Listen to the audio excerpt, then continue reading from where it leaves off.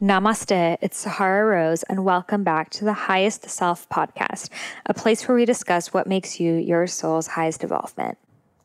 This episode is brought to you by Ayurveda. Ayurveda is a modernized Ayurvedic supplement company that takes certain issues that we have, such as mood, joints, immunity, digestion, and creates these custom little packets exactly for us, infusing ancient Ayurvedic herbs with modern vitamins and minerals. I take the mood formula daily. It is great if you work a stressful job, had adrenal fatigue, ever suffer from anxiety or even depression. And it really heals you from a fundamental and holistic level. So if you want to try it out, head over to Youveda, YOUVEDA.com. Use the code Sahara and you'll receive 35% off your first order. And they now ship to almost every country globally. So check it out. If you live internationally, they may be shipping to your country too. And they just added India, guys. This episode is also brought to you by Four Sigmatic. Four Sigmatic is an incredible mushroom elixir company. I proudly drink their elixirs every single day. My favorite is their chai mix. It is insanely delicious. I quit chocolate cold turkey, and what helped me was drinking this chai mix every day. And best of all, they use stevia to sweeten it, and there's no sugars like the chai lattes you'll find at Starbucks or wherever else. And the mushrooms are really good for balancing your hormones, helping heal adrenal fatigue, healing your body on an adaptogenic level. So adaptogens really kind of relate to what your body needs. So if you are high stress, it will bring you down. If you need more energy, it will bring you up. And that's what's so amazing about adaptogens. They adapt to your body, and mushrooms, medicinal mushrooms, have a lot of adaptogenic properties. So you can head over to their website, foursigmatic.com, FOURSIGMATIC.com/Sahara. I have a little shop up there with my favorite Four Sigmatic products. So you can try it out, and you can also get 15% off any Four Sigmatic product using the code Sahara.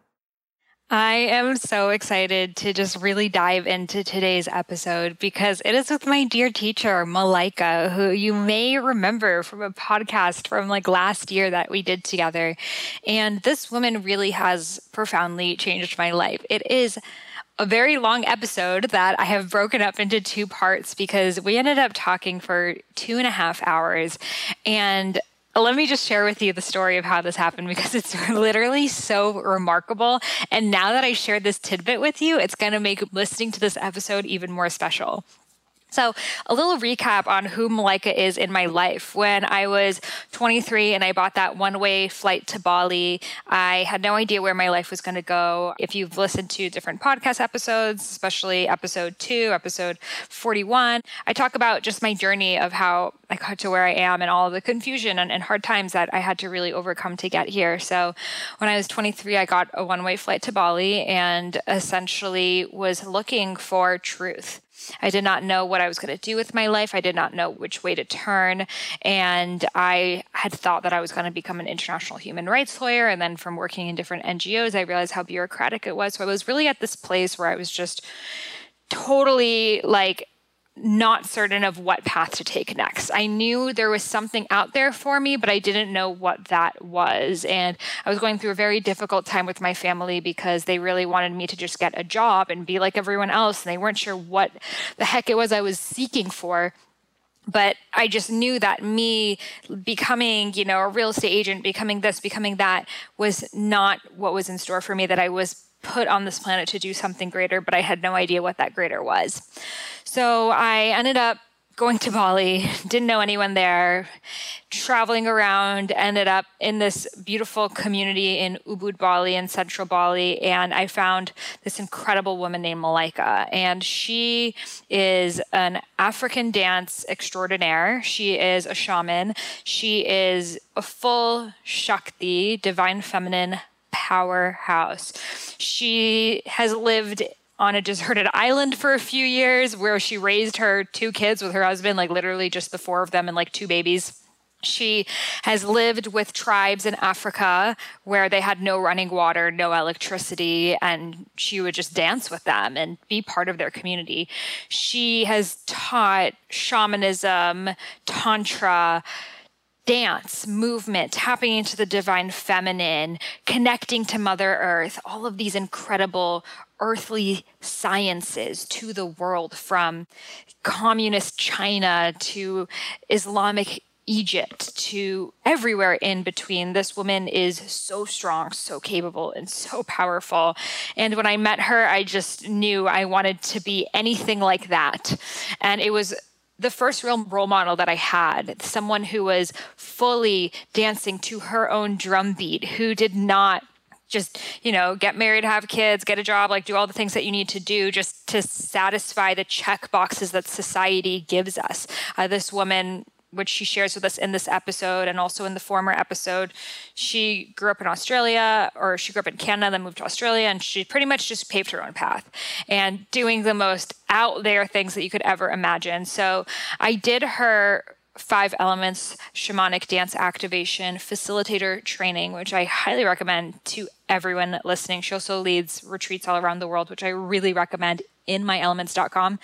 And she's just so incredible that when I went to this teacher training, I just remember sitting in that circle for the first time and everyone shared why they were there, and I just broke down crying. I hadn't even shared why I was there, but it was just so powerful for me to be there. And it was my first ever kind of training. I've never done like yoga teacher training. I've never had the chance to do any of those things because I didn't have any like funds for it. I didn't have any parental support on that path. So it was the first thing that I did for myself, for my own growth. And she was the first real teacher that I had. And I just broke down crying, just knowing that my life was going to be so radically different after that. And it was. I came back a different person. I ended a 4-year-long relationship. I stopped being, the child, and I became a woman in my relationship with my parents, and, became real unapologetic about who I am and just going after what it is that I want. And so much of it is because of this woman. So that's just a little intro of who she is.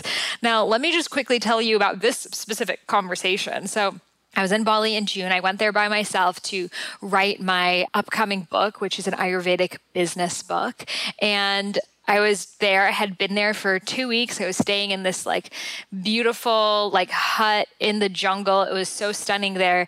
And she comes over and we do this podcast. We talk for 2.5 hours and it's getting late. I knew I had this girl that wanted to shoot with me. She was a photographer and she wanted to do a sunset shoot, and it was like getting dark, but like Malika's like my teacher and I just love talking to her. So there was no way I was going to stop her from talking. Plus I was so involved in the conversation that time just flew by. When you're in a conversation with someone that it's like time stops existing. Well, that was this conversation for us, which is going to be broken down into this is part 1 and the next episode is going to be part 2. So we're talking. And we're like, oh my God, what time is it? I was like, oh my God, I really have to run. I was supposed to be at this photo shoot like an hour ago.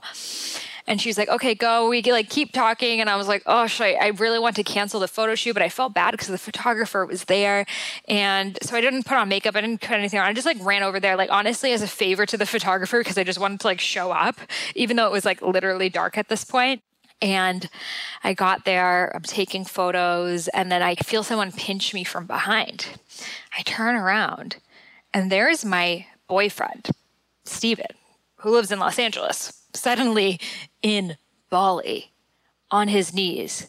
And I'm just looking at him like, wait, what? Am I hallucinating right now? Like, where did you just come from? Especially because he did not look fitting in the settings. I'm in a jungle and he's like in his like LA like black t-shirt and like ripped jeans. And I'm like, huh? I'm like looking around, especially because this conversation was so trippy. I was like, am I like tripping on something right now? Like, what is happening? And he starts proposing to me. He starts saying, you mean everything to me. You're the most beautiful woman in the inside and out. I want to spend the rest of my life with you. Will you marry me? So this was the last conversation that I had before my engagement. And it is so fitting, honestly, like really, when I'm looking back on it right now, it's so fitting that she was like the last conversation I had before I left Bali to go back to India to pick up my bags and end this relationship and go back to my family and really confront them face to face and be like, you know what? I'm going to live my own life from now on. I'm done chasing your approval. And now, 4 years later, coming back and she being the last conversation, that you guys are about to listen to, being the last conversation that I had as a maiden, which literally, maybe this conversation went on for too long because like the sun needed to be in the perfect place and the stars needed to be in perfect alignment for this engagement to happen. So it is really a special conversation in my life that I'm very glad is recorded. And I'm very glad that you guys are part of it because I adore you. I adore this community and how supportive you guys are. It was so amazing meeting you guys and just seeing that you're so involved and you really care and you see, my own journey in your own eyes. And I appreciate that so much. So this is a trip, guys. This is crazy. And just to know that we have these incredible teachers in our lives, and sometimes you don't see these teachers for many years. I had not seen Malaika in 4 years before having this conversation. She's a shaman. Like, we can try to talk, but she's not like the person who's going to like come FaceTime you. She's like in jungles at all times.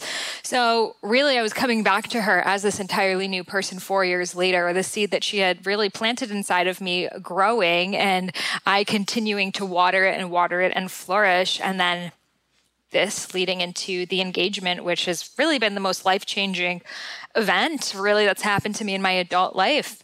Planning this wedding, planning a family that we're going to have, not anytime soon, but in the future, and all that is to come with that. So I welcome you guys to this beautiful conversation, my last conversation as a maiden, and I welcome Malaika Darville to the Highest Self podcast.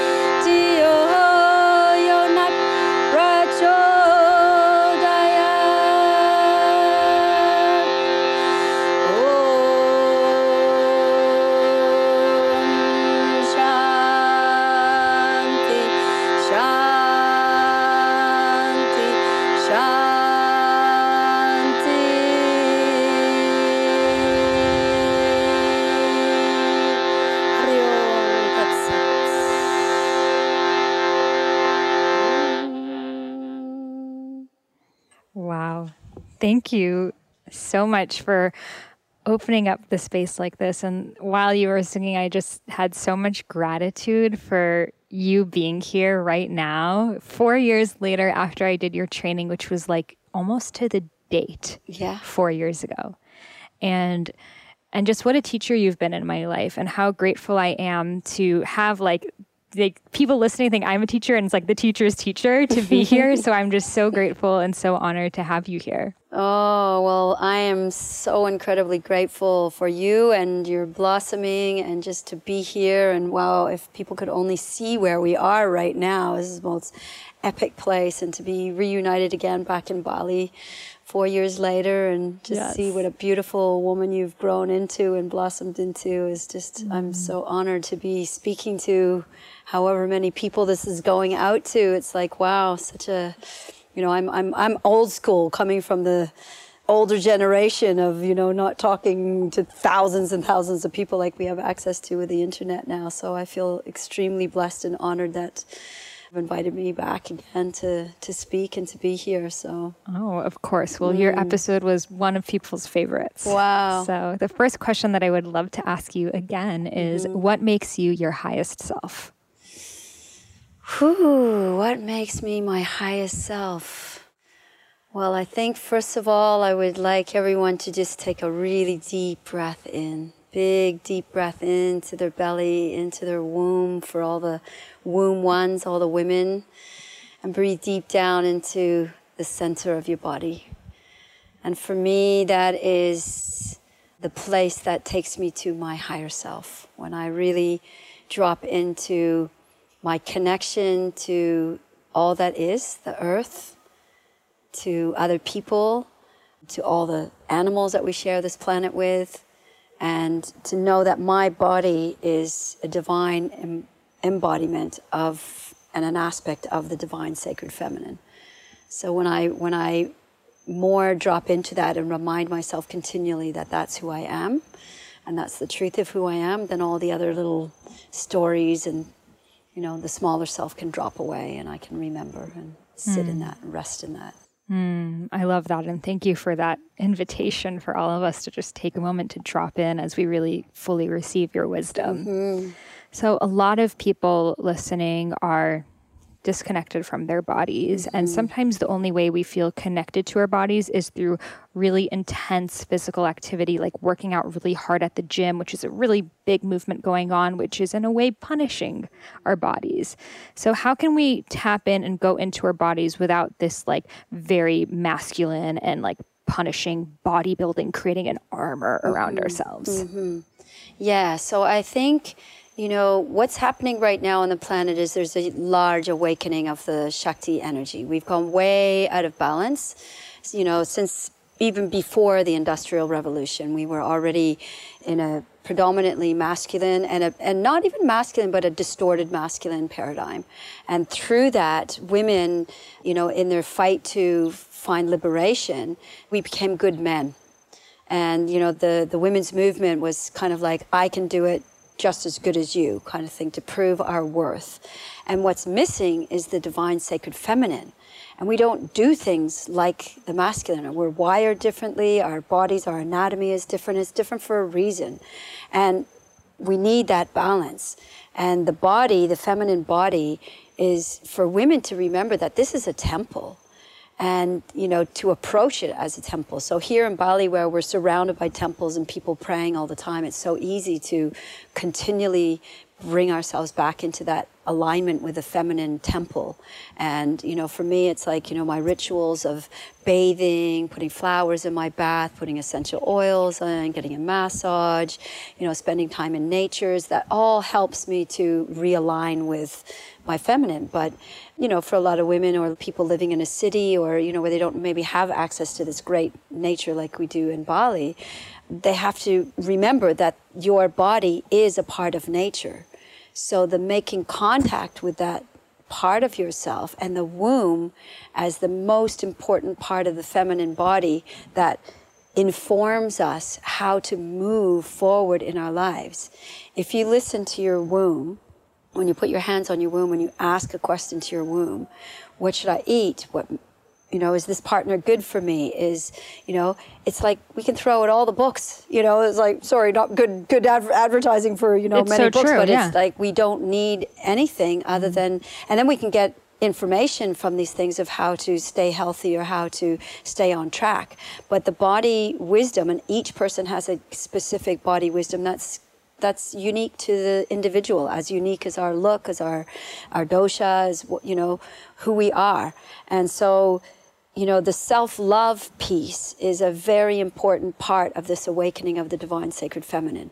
And I say that it's for men just as much as it's for women, you know, because the men have also lost their touch with the nurturing side, and our whole society has been so ambitious and doing driven, and the beingness gets lost, the human beingness. And so coming back to that deeper listening, when we listen to the womb, when we tune in, and maybe she tells you in the middle of the day, you need to go and take a rest. And if you don't listen, well, we all know what happens when we don't listen long enough.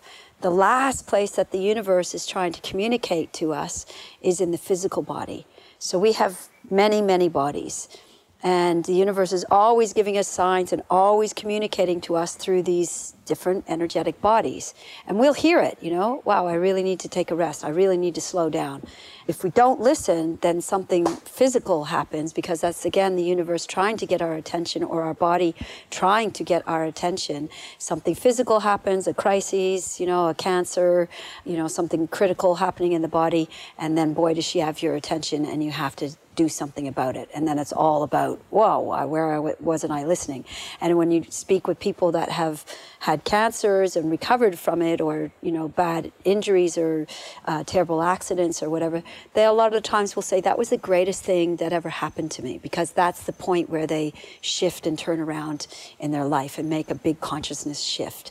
So rather than it getting to that stage, why not start listening while you're still healthy and young and vibrant, so that you can have longevity? And then it's about thriving, not about surviving. You know, because we've been so caught in our survival mode, which is all the root chakra. And as we energetically, as a race of human beings on the planet, move from this survival into thriving, we need to move that energy up into, you know, the second chakra, which is all about experiencing pleasure. And that's both pleasure in the body, but not in such a decadent, overindulgent way that becomes detrimental to you, but in a way that it's natural, and the feminine form is pleasurable.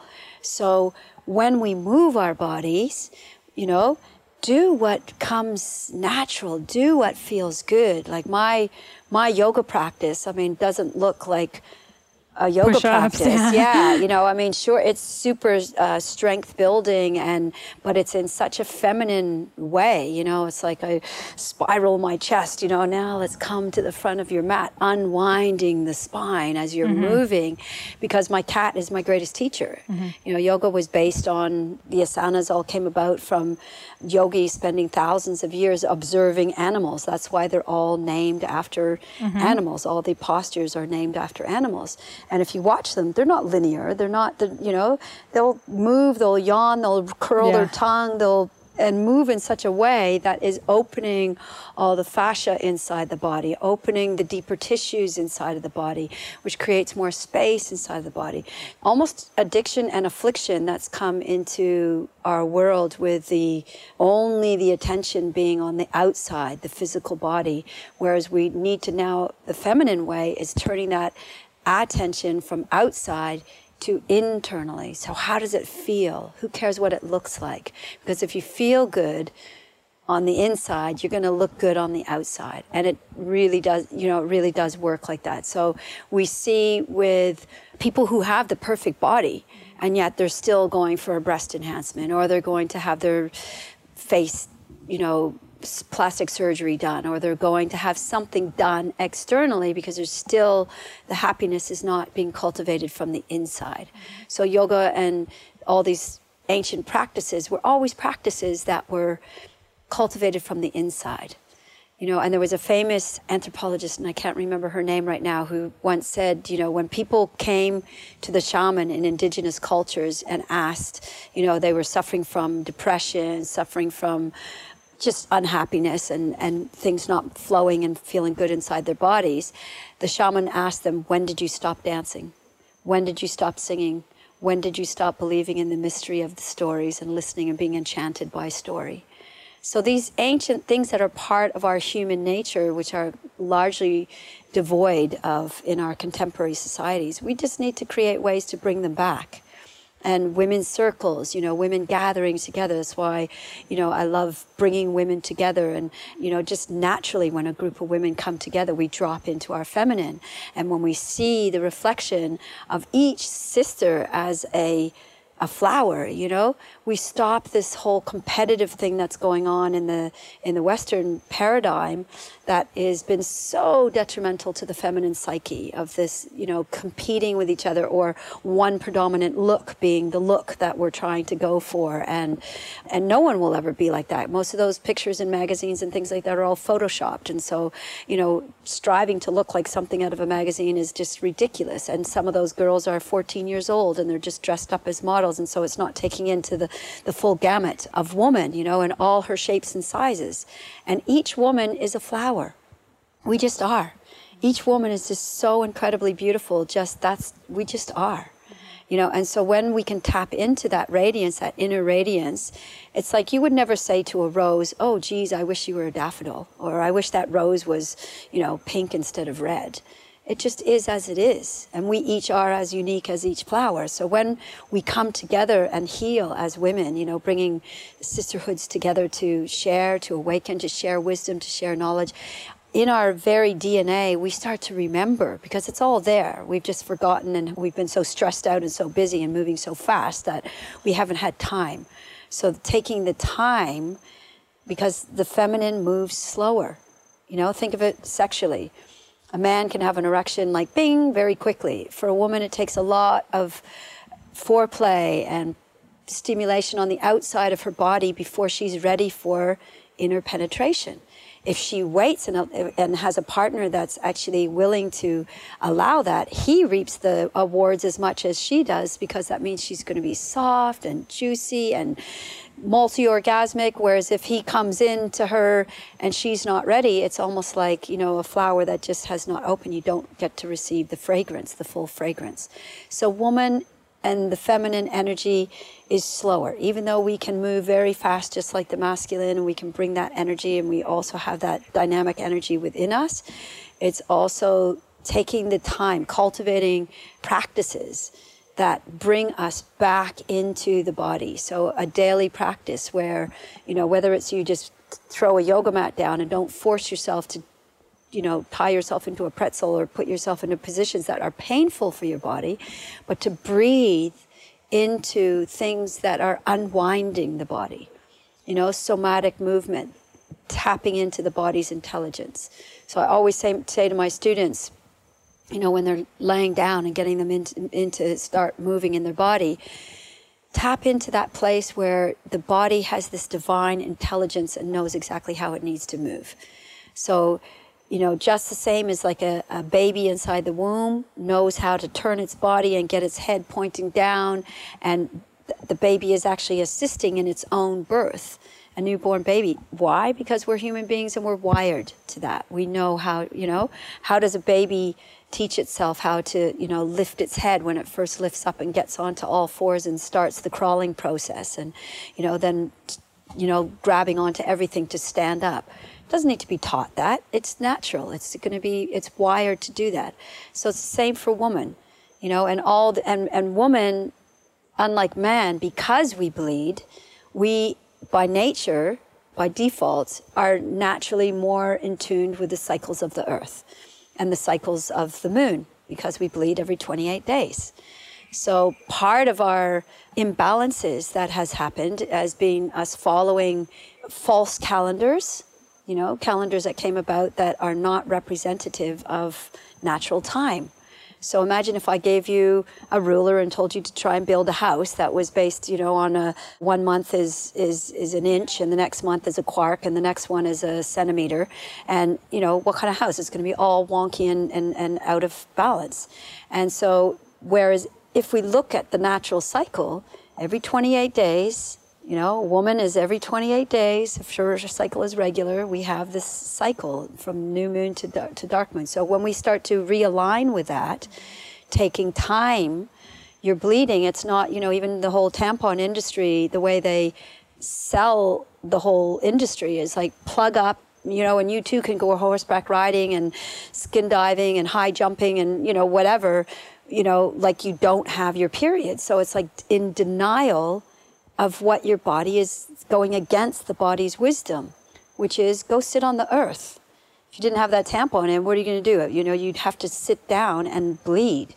So at least for your first day, to honor that as a time where you stay home, you take time out, you have a hot bath, you pamper yourself, you journal, because that's the time when woman is most open. We're most open to these cosmic energies. So we can actually heal our bodies because we can tune into these higher frequencies and hear what they're telling us of how to heal our bodies, what our bodies need. But if we never take the time to actually have that conversation with the body, then we're pushing and we're pushing against all these things. And then what happens? We make ourselves sick. And then, the whole industry of going into taking drugs in order to cope with all the overwhelming stimulation that we've set up for ourselves. And if you step back, for one moment and just go, if you know any people that have died, it's like, hey, life is still going on. They're gone now. Life is still going on. I had a friend who just passed away just a few weeks ago, a very, very dear brother.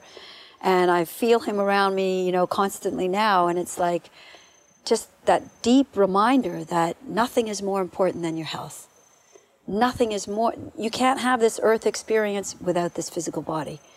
And this physical body is a direct microcosm of the macrocosm of this earth. So what we're doing to the earth in our unconsciousness, in our unprecedented growth at all costs, is a cancer consciousness instead of realigning with the natural consciousness of these rhythms. And the earth too has her rhythms. We have our seasons. We have, the time when it's the darkness and going into the winter, where you need to, here in Bali, we've just gone into our winter solstice, even though, we're sitting here in t-shirts and but it is actually winter. And if you observe the Balinese, they'll be, putting on big jackets and scarves because your blood gets attuned to the acclimatized to the place that you're living in.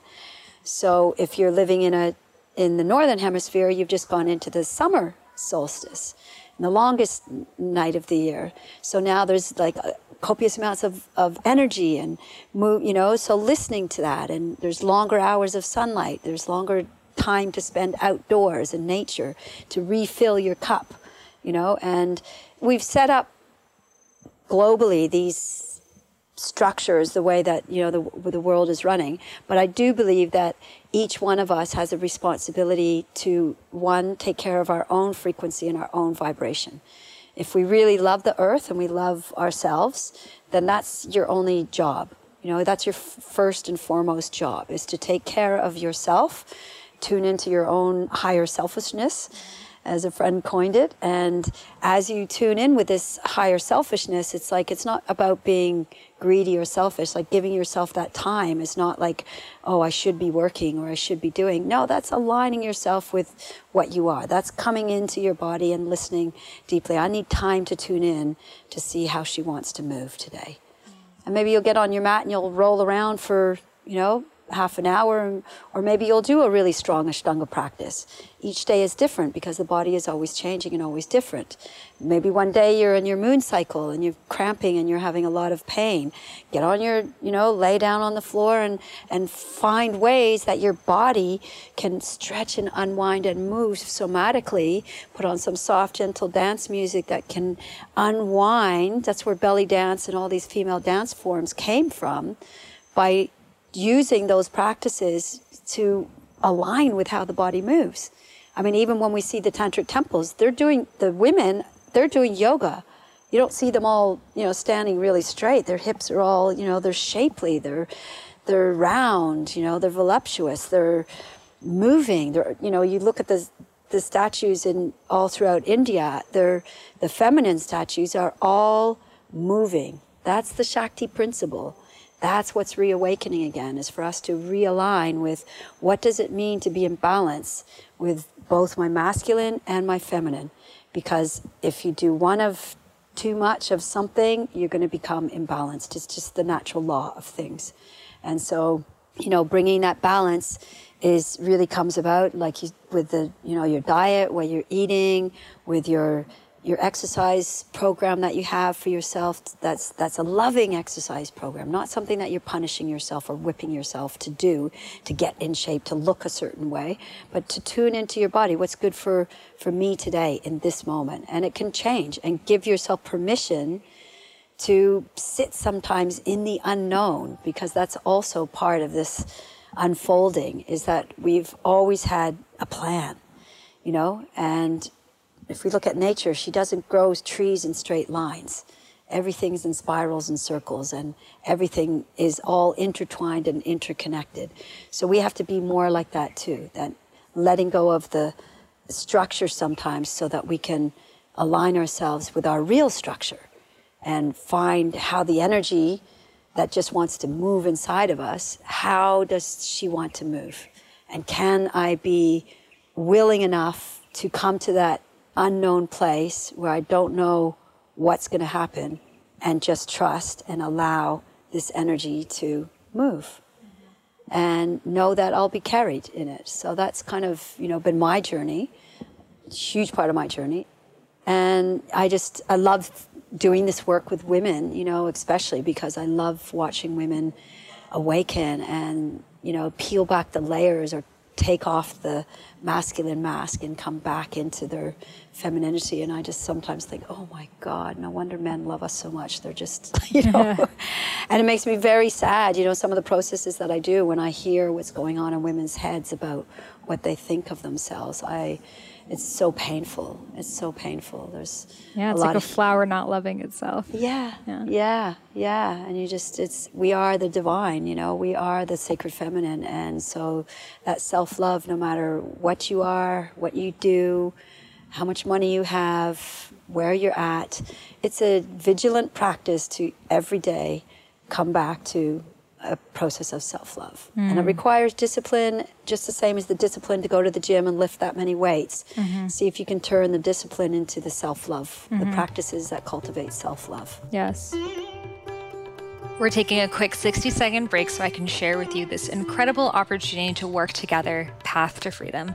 Path to Freedom is essentially business mentorship and coaching from me, Melissa Ambrosini, Nick Broadhurst, and many other wellness leaders, teaching you how to create a thriving doTERRA essential oil business. If you're not familiar with doTERRA are certified therapeutic grade oils, the best in the business, that cultivate their oils in the exact same practices that the indigenous and ancient traditions have been using for thousands of years. So they only grow and cultivate these herbs and spices where they are native to make sure that they are the healthiest for our body. And they also support local farmers, in fact, paying them 4 times more anyone else pays to make sure that they are keeping up these ancient healing practices that have lasted for thousands of years, that are now industrialization is replacing, but they really want to honor that so they can keep their jobs, we can keep the land, the soil stable, we can protect Mother Earth while also creating thriving businesses for ourselves, supporting the planet, supporting our friends and family.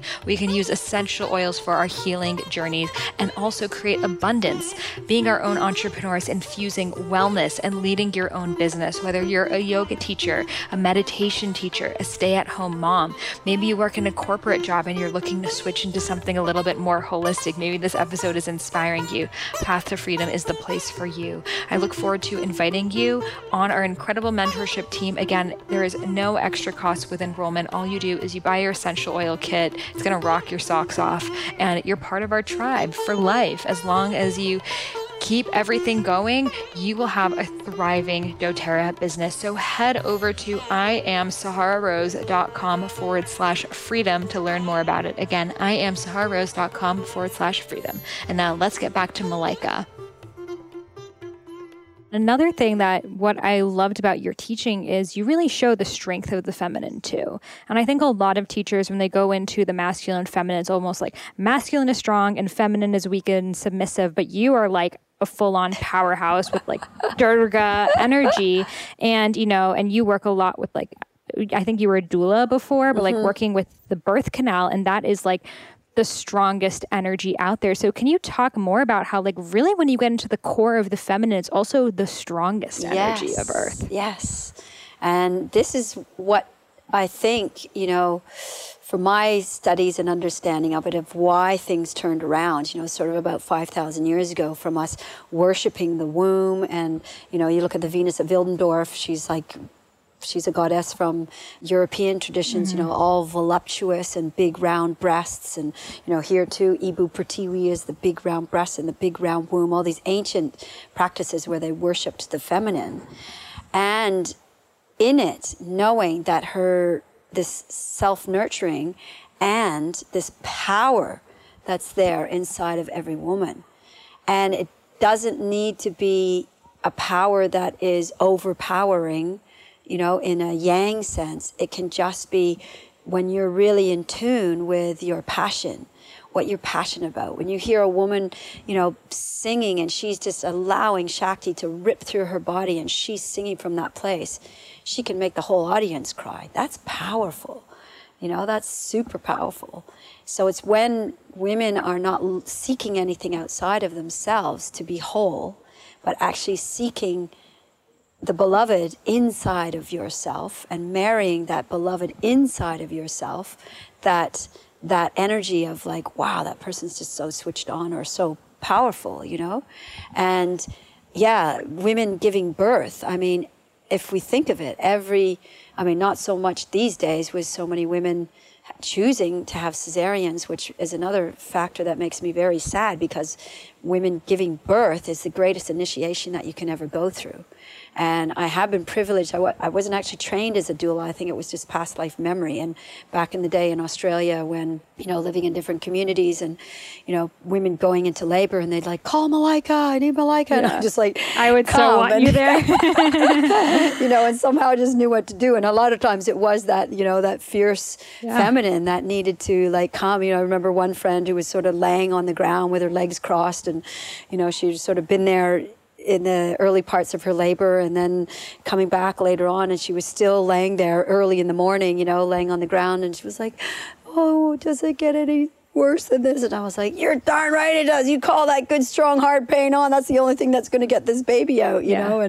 And then we got her up, and I got her up and took her outside, and it was amazing, actually. We went for a walk outside, and again, nature. As soon as she got in tune with nature, it was like all the cells of her body came alive. She started to breathe and talk about power. This woman was part Maori, and like, lucky I was an African dancer and had strong legs, because she ended up sort of hanging off of me outside, you know, and the sun was rising, and there was a lot of cows around in the paddock in that area where we were, and in Australia, and the cows came in, and the female cows started licking her body. So the animals could smell the birthing process, and that's what like brought her birth on. And I was like, okay, we better get inside. This baby's like right here, is coming now, you know. And sure enough, and just watching a woman birth is just like, you know, I bow to every single woman, including my mother, for the effort and the strength and the power and the beauty. And, you know, if everything is normal with your baby, please, my greatest advice would be have a natural birth. It's the greatest experience that a woman can ever experience in this lifetime. And the love that you feel when you hold your newborn baby and you haven't not pumped full of drugs, so you're not there when you know your baby arrives, is we're hardwired for this kind of divine love that you feel for another human being when you birth a human being out of your body. Yes. And every time a baby's born, you go through this whole process with the woman, and I'm like in the process with them. But then, you know, when the baby is coming out, sometimes, you know, you forget, oh yeah, we're doing all this because there's a baby coming, you know. Right. And then when the baby would come out, I'd always just like burst out crying, like, oh my God, it's a baby. I mean, when you see a little human head sticking out of a yoni, it's just like deep reverence for the female form and the female body and what we are. And I think women need to really honor that again. We need to heal from all the wounding that's come around, from guilt and shame around sexuality, guilt and shame around our blood rights, you know. And that's kind of what I do in my work with bringing the ceremonies, you know, because I feel like ceremony is a way that you bring women together, and just by creating the container of ceremony, it allows some other ancient memories that we each carry in our bodies, in our DNA from, you know, you have your Indian blood full of ritual and ceremony. And so when you come into that space, it's like something else gets woken up, and the power returns to woman. And it's not about being, you know, all soft and submissive. Sometimes she's super strong, you know, like those women, the Chipko women in southern India. There was a forest that was going to be chopped down, and the people were still very dependent for herbs and plants and their livelihood off of this forest. And it was the women in their beautiful saris, you know, so gorgeous, you know, they weren't looking like, you know, with their shaved heads, and, you know, they were beautiful in their saris and their long hair, hugging the trees. And they just like stood there as a force. And what could the bulldozers and the chainsaws do but bow to them? And in the end, they saved their forest. And that's the power of the feminine.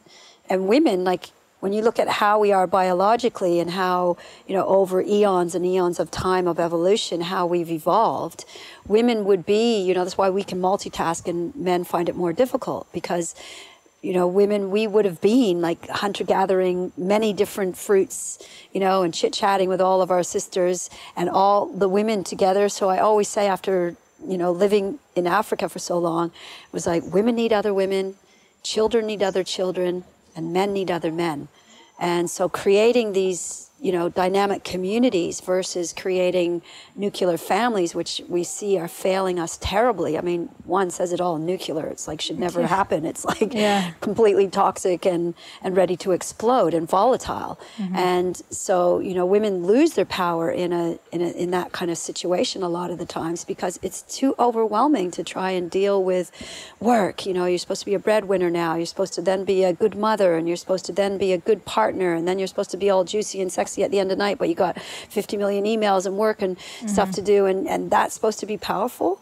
It's not anymore. So it's like returning our true sense of power, I really believe, comes from us coming together again. This is like my greatest intention and my dream right now, is to build a temple here in Bali called the Gaia Seed Temple, where people can come to heal, but then to also like live for short periods of time to learn the old ways, you know, the old ways to be the new ways.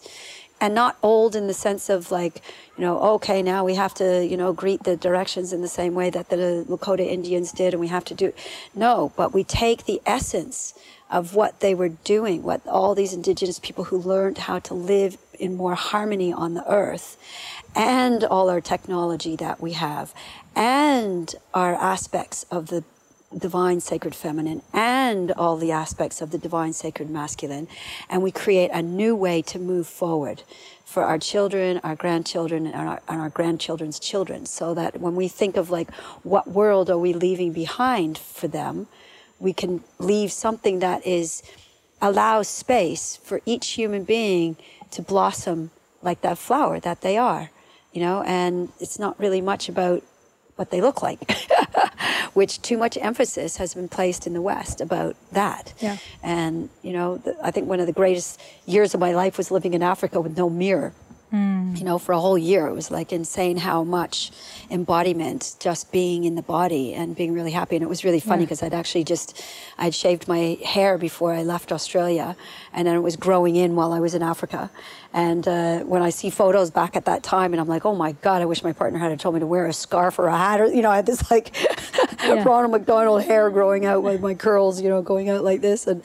But I was happy as Larry, you know, whereas maybe if I had been watching my hair grow back, it would have been, you know what I mean? And because it was all about how I felt. It was all about what's the feeling, the felt sense inside the body. So a lot of my work is about trying to get people to come back to the felt sense. Come back to what's real in this moment. Come back to what's real inside your body. And let's dance, you know, let's dance in wild celebration. And just bringing people together to dance, that's also a huge part of our human evolution, you know. Every single tribe, tradition, human being on this planet has had dance at its root. So you know, dance is just, it's coming back. It's coming back. There's a huge resurgence of dance coming back. And I'm so happy to be at the forefront of this movement that's sweeping across the globe to bring dance and conscious dance, you know, because before, because of all of our, and choreography, what do you look like again? Exactly. Not what you feel Memorization like. Ballet, in your head. breaking your toes, bleeding toes. I mean, how much can you be feeling in your body if you can't feel that you're killing your feet as you're dancing? Sure, it looks absolutely amazing, you know, to witness what the human body is capable of. So we know that now, and now we can bring the balance back and say, and now what do we feel? What are we feeling? And the more we do that, and the more we teach our children to be in tune with what are you feeling right now, the less gun shootings we're going to have, the less, you know, mental health issues we're going to have, the less suicide we're going to have, the less need for antidepressants and things that people are just getting on.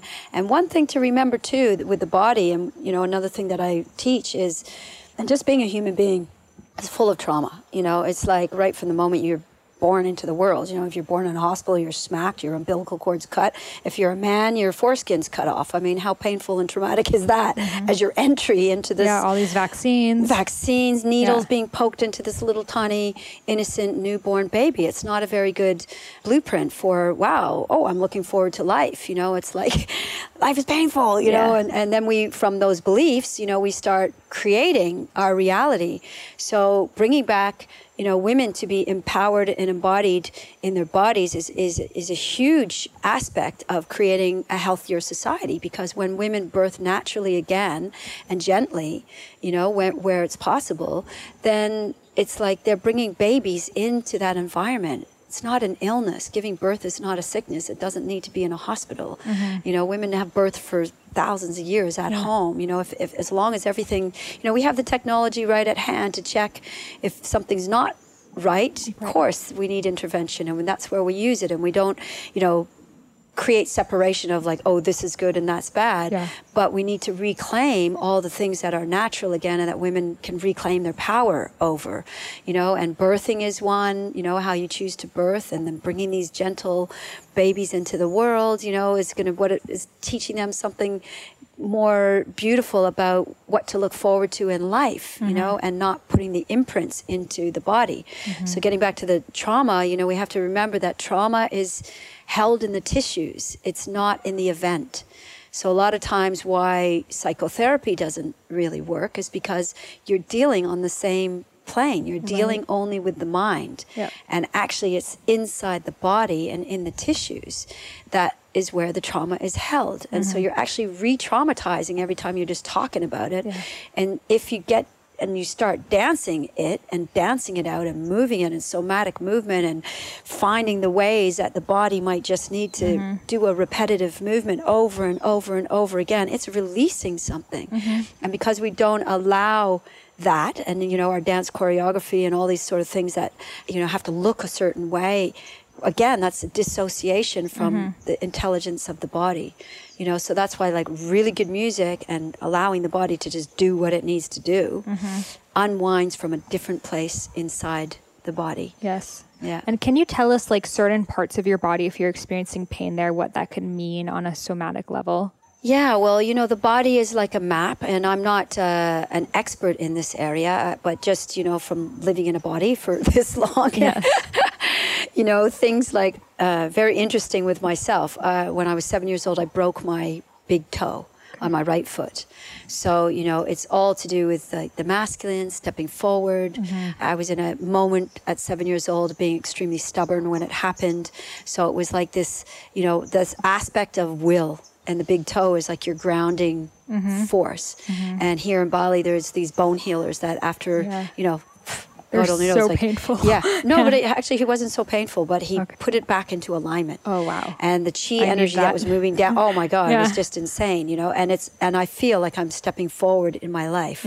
So suddenly now, you know, the ankle, the foot, the toe, it's all into an alignment. So, you know, feet are very much about, you know, stepping forward. The right side of the body is very much about your relationship with your masculine and your relationship with the masculine. So, you know, fathers, brothers, uncles, things like that. So if you're constantly injuring the right side of your body, what's going on with your masculine? What are you trying to, what's your body trying to bring awareness to? Or what are your thoughts? What's going on in your thoughts that you're manifesting this kind of injury on that side of the body? You know, if it's the left side of the body, it's your relationship with the feminine, your relationship with your mother, your relationship to your grandmother, your relationship to your sisters, your relationship to yourself if you're in a woman's body, you know, all of these kinds of things. So if you're constantly, continually having all your injuries and they're always on the left side of the body, it's kind of like, well, what's my wounded feminine? You know, what's going on there? Look at your psyche, look at your thoughts, you know, to come back to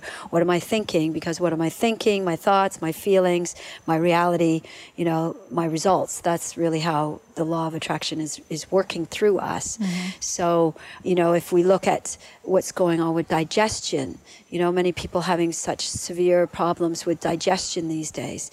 But if our parasympathetic nervous system is switched on and we're in fight or flight mode, it's again a natural thing that our bodies, you know, so incredibly intelligent, are designed to run away from that saber-toothed tiger that's coming chasing after you. So you're not going to be squatting on the ground doing a big dump when, you know, the tiger is coming to get you. So it shuts down and off you run, or you freeze and hide. So we've created a situation where the saber-toothed tigers don't exist anymore, but plenty of things that are coming at us 24/7, and the digestion is, you know, we're holding because we haven't given time to actually soften and relax, and let the nervous system calm down so that we can poop naturally. Yeah, and so many people are chronically constipated. Yeah. And, you know, so this is another way when we roll around in the morning and we spend time to tune into the body, because also the organs. So I'm a Lomi Lomi practitioner. I studied, my teachers were all from Hawaii. And again, you know, because I loved the ancientness of that practice. And I wanted to learn a body work that incorporated mind, body, and spirit, you know, because I feel that we can't truly heal until we incorporate all three. We can't just work on the physical. We can't just work on the spiritual. We can't just work on the mental. We need all three: mind, body, and spirit. And so with the Hawaiians, they call this, your belly and your organs, the na'au. And this is actually the part of the body that they listen to the most, because your na'au is the intelligence, even beyond the heart. You know, the heart, if you're having a love strings being pulled, can also take you in a direction. The monkey mind will always pull you in, you know, all over the shop and, you know, not to be trusted. But the body and the na'au, the belly, always can be trusted, because it's designed to thrive. Our bodies are designed to thrive. And if we think of ourselves in a thriving and benevolent universe, then loving and this earth wants us to survive and thrive, then when we tune into the part of earth that is us, our organs, then, oh, I need to drink more water. Oh, I need to stop drinking coffee. Oh, I need to eat more fruits and vegetables. The body just naturally tells you what it needs. You know, even for me, like I'm predominantly Vata, and I love my fruits and vegetables, and more raw food is predominantly my diet. But now coming into this colder weather, and when I really listen to my body's saying, okay, I want khichdi and warm food, and, you know, and so I have to let go of the mind saying, oh, I have to have my raw food, and my, you know, which is creating more damp and coolness in the body. And so I was chronically getting a lung thing, you know, and since I now listening more and having more cooked food, and, you know, even though that's harder for me because my Vata wants to have more fruits and things, I have to listen, and that in the listening, it keeps me balanced. Yes. So, you know, and if we look at, you know, anything that's happening in the back of the body, can, like chronic things going on in the back of the body, can also be, you know, like posture. And when we look at how someone's holding their posture, or we look at old people who are all stooped over, and, you know, that's a lifetime of thought saying, I am not good enough. And through that, whatever the thoughts are being told to the body starts to, the structure starts to take on the form of the thought. If anybody has heard of Masumara Emoto, he's the man who studied water. And he studied water crystals and found the correlation between positive affirmations to the water crystals and the structures that they could form. So when you say to the water, I love you, all of a sudden they form these perfect symmetry, each individual water crystal like a snowflake with its own unique signature. When you turned around and said, I hate you to the water, and you took those same water samples and studied the water crystals, they were deformed and there was no symmetry. So we are human beings. We are 75 to 85% water, just like our planet Earth. And so if we are mainly predominantly water, if we're telling ourselves whatever we're telling ourselves, we have 80,000 thoughts going on in our head constantly, and 90% of those thoughts are negative, then is it any wonder why people can't manifest or can't, manifest the dream? Because the subconscious, the attention in the subconscious is going towards these negative thoughts. And that's what's manifesting in the body. Mm-hmm. So it's like when you have someone who is sick with cancer, so that has manifested as a wake-up call, what are you thinking, what's going on? And then to dig deeper to those core reasons of, where that came from. Finding, we have to think of ourselves like a garden, and we have to go in and pull the weeds out. And the weeds can be things that other people told us when we were little about ourselves that we decided to believe later on in life. And now as an adult, well, your mom and dad aren't there anymore. Your school teacher's not there anymore. Your priest is not there anymore. It's just between you and source, and you and your body. And that's the only thing we can ever really have domain over is, our own physicality. We can tune in with that. We can work with that. We can heal that. We can love that. And by working with this energy of catching yourselves when you got negative thoughts going, and go, well, what I do, because I'm a somatic person and a physical person, when I have a negative thought, I'll say, okay, how does that look? And I'll do a dance, Yes, yeah.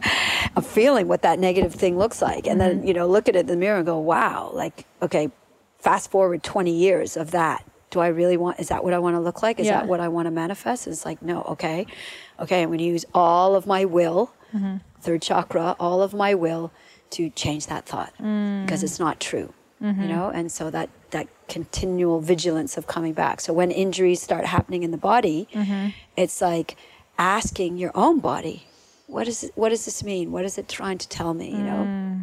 I see so many people, because I'm doing the body work as well. So I see so many people with extreme yogic injuries that have come from yoga, from wrenching their bodies into structures, basically, into shapes. I can't do yoga because my left wrist is back and forth, always getting injured, which is the feminine too, because it's so masculine.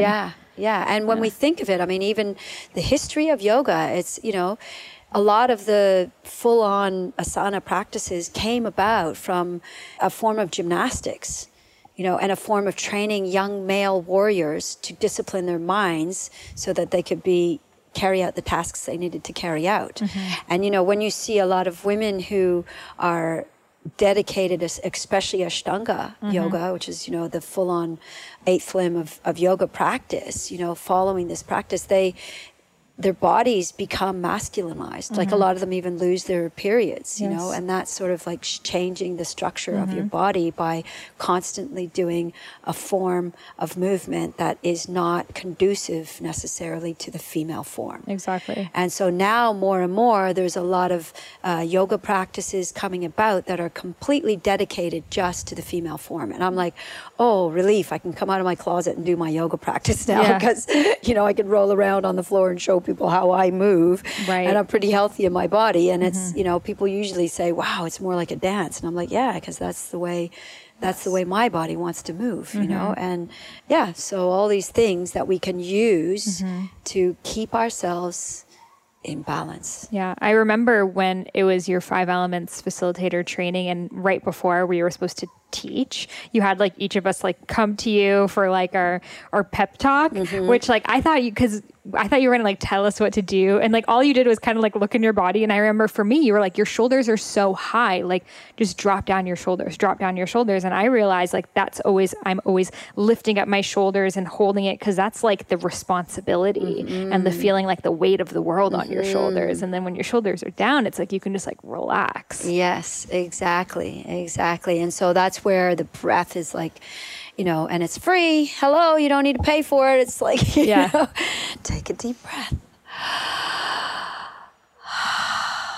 And it relaxes the body. So anytime when there's like that overwhelm, and the body is like starting to go into the parasympathetic nervous system and everything's starting to cramp up and tighten up in contraction, we come back to the breath again. And that's the real true practice of yoga, breath and movement, marrying hatha yoga, the breath and movement, the sun and moon, finding that balance of bringing the breath to the movement. And so a lot of yoga classes I go to these days and I've gone to, and like the teachers, they're saying, okay, inhale and exhale and inhale and exhale. I'm like, if you were really doing it to how fast you're saying inhale and exhale, we'd all be like hyperventilating right now. This is way too fast for, the inhale, the exhale. So, but when you follow your own breath, and everyone's breath cycles are different, it's like, wow, your practice might look completely different. And I still work up a very good sweat, I like, the physicality of my practice, but I'm not killing myself or causing injury. I'm deeply listening. It's more about, okay, where do I need to listen today? And how does my body want to express herself today? And what's there? Sometimes I'll, sit on my mat and I'm feeling great, and sometimes it'll just be like, I need to just play the harmonium and sing, and I'll sing for 20 minutes, and then I'm sobbing and my body's like, oh, I needed that to crack my heart open because there was something there. I don't even need to know what it is anymore. I just like the body just needs to leave. We are conduits of energy, and there's so much energy on this planet, so, and there's so much going on this planet, it's like there's so much going on this planet. And as women with wombs, we are picking up on stuff all the time. We're like antennas. That's why a woman knows when her man is having an affair or not. Always, because we are connected. We're plugged in on this level energetically. We have energetic connections to everything that's going on. And so, children suffering on the streets, the child sex trade. These things are in our psyche. We're seeing it, we're hearing it, and we can go numb to it. I've got to go to work and do my thing. But somewhere inside of us, the human part of us, has to feel. And so sometimes it's really, really good to just have a good cry and don't attach a story to it of why. Right. It's just the body releasing that, and you always feel better afterwards. Whereas if you stuff it inside, that's when it turns into dis-ease because it didn't get released from the body, So even things like that, crying in the workplace, like people, the whole touch thing. It's like, we're human beings. We need hugs. We need touch. We need connection. We need, to come back to the human. We're not robots. Yes. And all this sort of giving away our power to, soon, artificial intelligence is going to supersede the human being. No, it's not. Not if we're going to allow it, it will. Right. And we're the ones creating it if we will. But we are the super intelligence. Our body is the super intelligence. Nothing on the planet yet can create as divine a human being as you or me, That's the divine intelligence, and it flows through us, and we're part of it. And nor should we strive for having this artificial intelligence to take over our world or ourselves or give our power away to that. It's like, no, come back to the intelligence of your own body. Come back to your own natural intelligence, that each one of us are living inside a body, and we can tune into that at any time. As long as we're breathing, we're here. We're still here. The only difference, I say that every time I start a dance, the only difference between the living and the dead is the dead aren't breathing. We're still breathing. So while we have this number of breaths in us, and everybody's got a number, we don't know when that due date is up, but we all, one guarantee, you're born, you're also going to die. And so do we spend most of our life avoiding the inevitable by not trying to create structures around ourselves so we're not living? Or do we just surrender to life and start living from that place of Shakti, of that place of, wow, I don't really know what's coming next. And it's kind of exciting and scary. And at the same time, I'm trusting that there's some divine greater plan for human race. And we haven't worked it all out, you know, and having the big house and the 2.2 kids and the white dog and the Ferrari in the driveway is not it. It's not bringing happiness, you know. Absolutely. Once you get there, you realize, well, what was all that about, you know? And you know, sure, we can use all these things to create more comfort. I'm loving being in this luxury, you know, to create more comfort and luxury. But then let's use that. Let's use our human intelligence and this creative to create a better world for our children. Yes. Yeah, and a better world for ourselves and a better world for our bodies. You know, our bodies need very basic needs: clean air, clean water, clean food, you know, so God is actually really simple. You know, we've made it such a complex thing, and, you know, it's actually not so complex. Love is actually really, really simple. Totally. And it's the fear, you know, we've been driven in these fear paradigms that have pushed us and driven us, that are driving us mad, you know, and driving us to the brink of extinction and to the brink of killing this beautiful planet. And so, you know, in order for us to actually have a future on this planet, we need to wake up. We need to put ourselves back into the wheel of life. We are not it, you know, we are part of it. And I don't want to live on a planet that doesn't have any whales. I don't want to live on a planet anymore that doesn't have any tigers or doesn't have any rhinoceroses or doesn't have any elephants or doesn't have any fish in the sea or doesn't have any birds in the sky.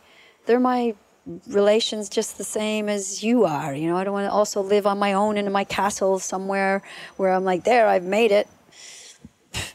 I want to live in community, human community. And I feel like that's the direction where we get together and we dance and we cry and we laugh and we're human again and we come back to our realness again. So that's my big dream, is to create that. Yes. Speaking of which, if anyone wants to work with Malaika on making this dream happen, reach out to her on her website, inmyelements.com. And she is going to create this epic center in Bali. So if anyone wants to join her or help her bring a retreat anywhere in the world, she is open to it. Just tell her where to come and she will come with her instruments and everything.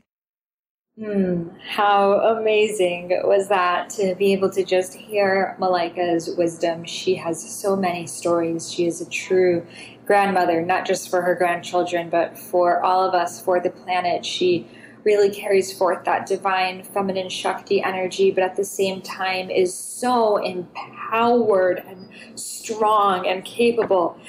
And she is such an example of how you can have both. So thank you, Malaika, for coming on the podcast. If you want to go on any of her retreats, teacher trainings, head over to inmyelements.com. She is a Wonder Woman. Like, there's no other word to say it.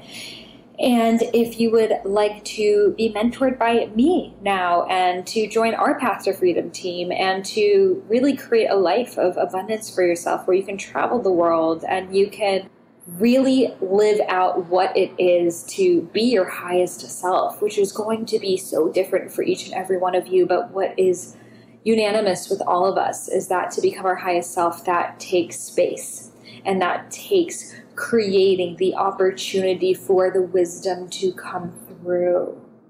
Because when you are working and you're trading hours for dollars and you're hustling, that's not when the highest self is able to speak its whispers. So come join me on the Path to Freedom. I am sahararose.com/freedom to learn more about it.